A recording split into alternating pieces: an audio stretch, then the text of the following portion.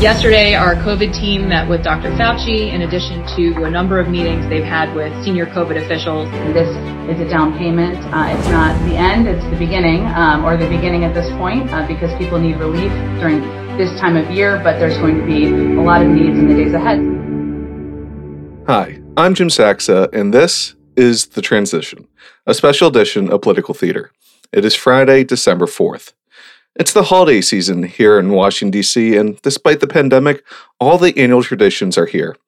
The Capitol Christmas tree is up on the National Mall, and the White House halls are decked out with boughs of holly.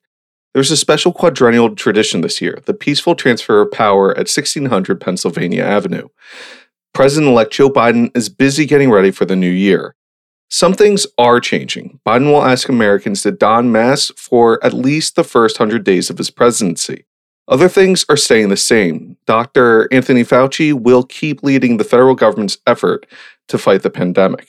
The president-elect said he also had the opportunity to speak with Dr. Fauci yesterday and asked him to stay on as director of NIAID and serve on his COVID team as chief medical advisor, which Dr. Fauci has agreed to do.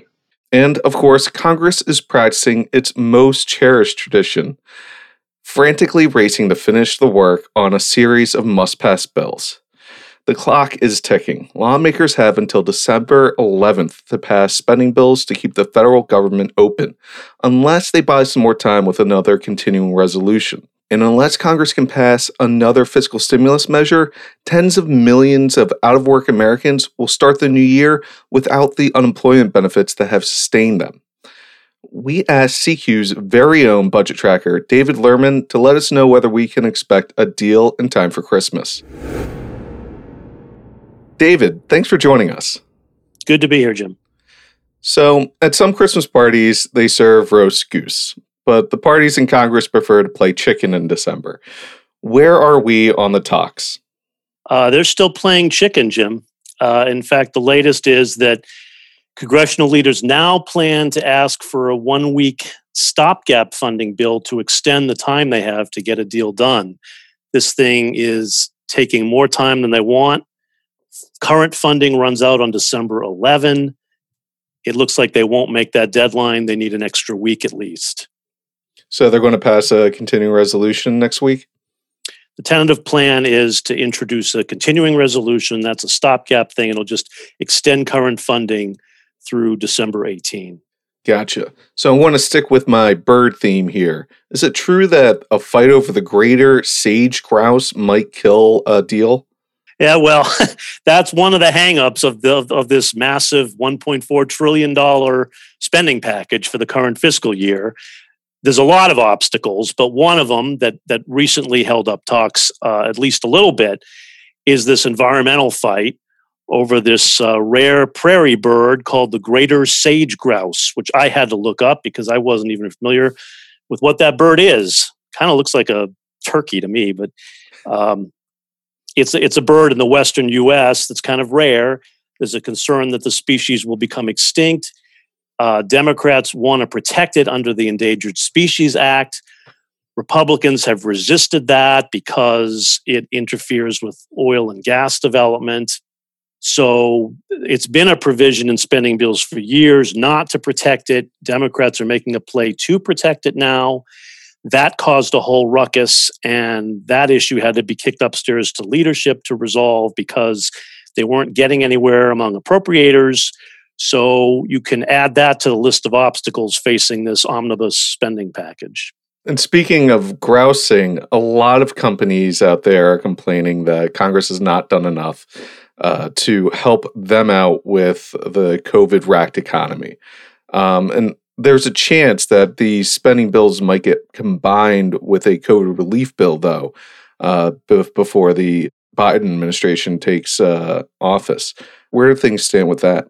Yeah, that seems pretty certain at this point, Jim. Congressional leaders have said that with time running out here before the end of the year, before they wrap up their business for the year, there won't be time to consider two separate packages as they initially wanted. So they've made clear that once they get a final spending deal to fund the government, they will attach to it whatever coronavirus aid they can agree on. So all of those talks are going to get wrapped up into one big ball of wax that they will ram through as quick as they can once they have a deal. And will they get a deal? No way to know for sure, but I think so. All the signs right now point to a deal getting done. Both sides seem very determined to do it. Both sides claim they're making major progress on this omnibus measure.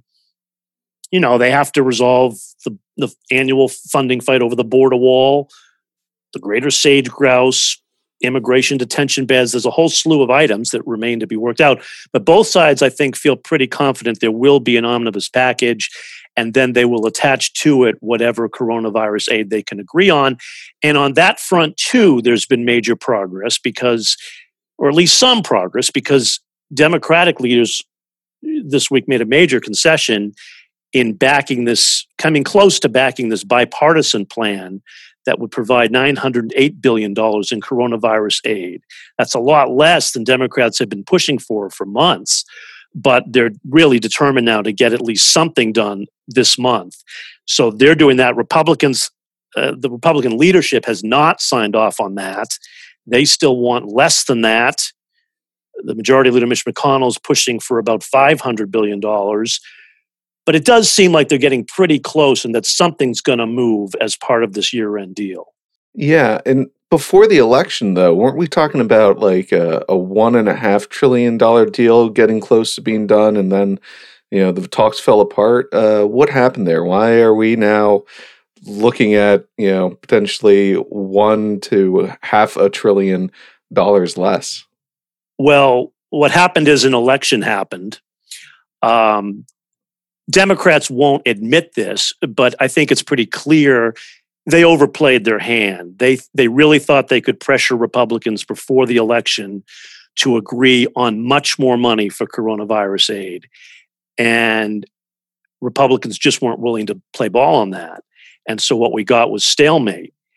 Now that the election's over, some of the political pressure is off, and Democrats can point to a new president about to take office who is going to give them a lot more aid next year.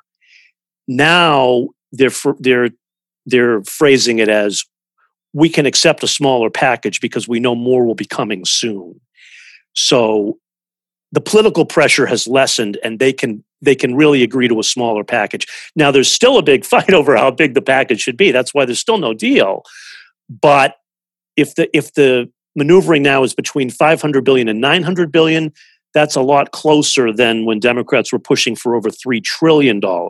So they're getting there, I think. I think we'll see something fairly soon that both sides can take credit for this month before they go home for the Christmas break.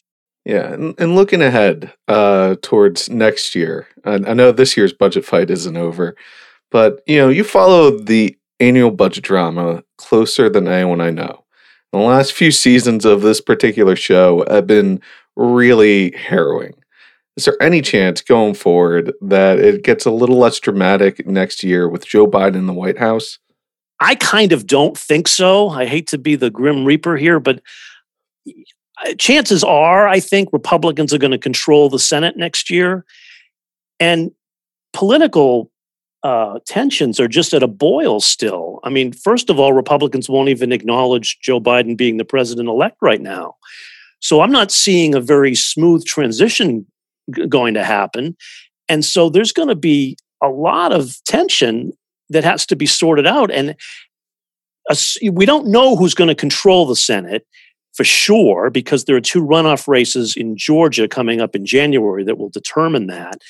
But I think it's more likely than not that Republicans squeak out a slim majority in the Senate in a very low turnout race after New Year's. I just think Republicans have an edge in a traditionally Republican state of Georgia, which means that anything Biden wants to get done has to be cleared through a Republican Senate.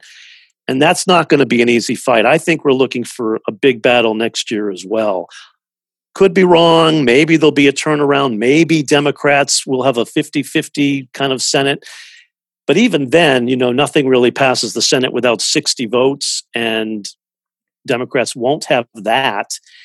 So I think it's going to be another battle next year. Yeah, you don't think, given Biden's long experience in relationships in the Senate and not having a border wall funding fight every year, that things aren't going to get a little bit easier? I suppose they might get a little bit easier. It's true Biden has long relationships with a lot of the senior senators. That helps. There won't be a border wall funding fight, maybe, but there's going to be a lot of other fights on healthcare, on climate change. So there's going to be plenty to fight about, and it's not going to be easy. McConnell is not going to be eager to help Biden out here. So I don't know. I'm not that hopeful, but I guess it's possible that come January, come February, come March, maybe vaccines come, the pandemic lessens, and things start easing up. Maybe some things can get done. There is some reason to think that there's bipartisan ground on some initiatives, like an infrastructure package people point to. So yeah, maybe it won't be quite as bad, but I think it's still going to be a pretty heavy lift. Yeah, the occupant of the White House may be changing, but Democrats are still Democrats and Republicans are still Republicans. Dave, thanks for joining us. Good to be here. Thanks, Jim. I'm Jim Saxa, and for all of us at CQ Roll Call, thanks for listening.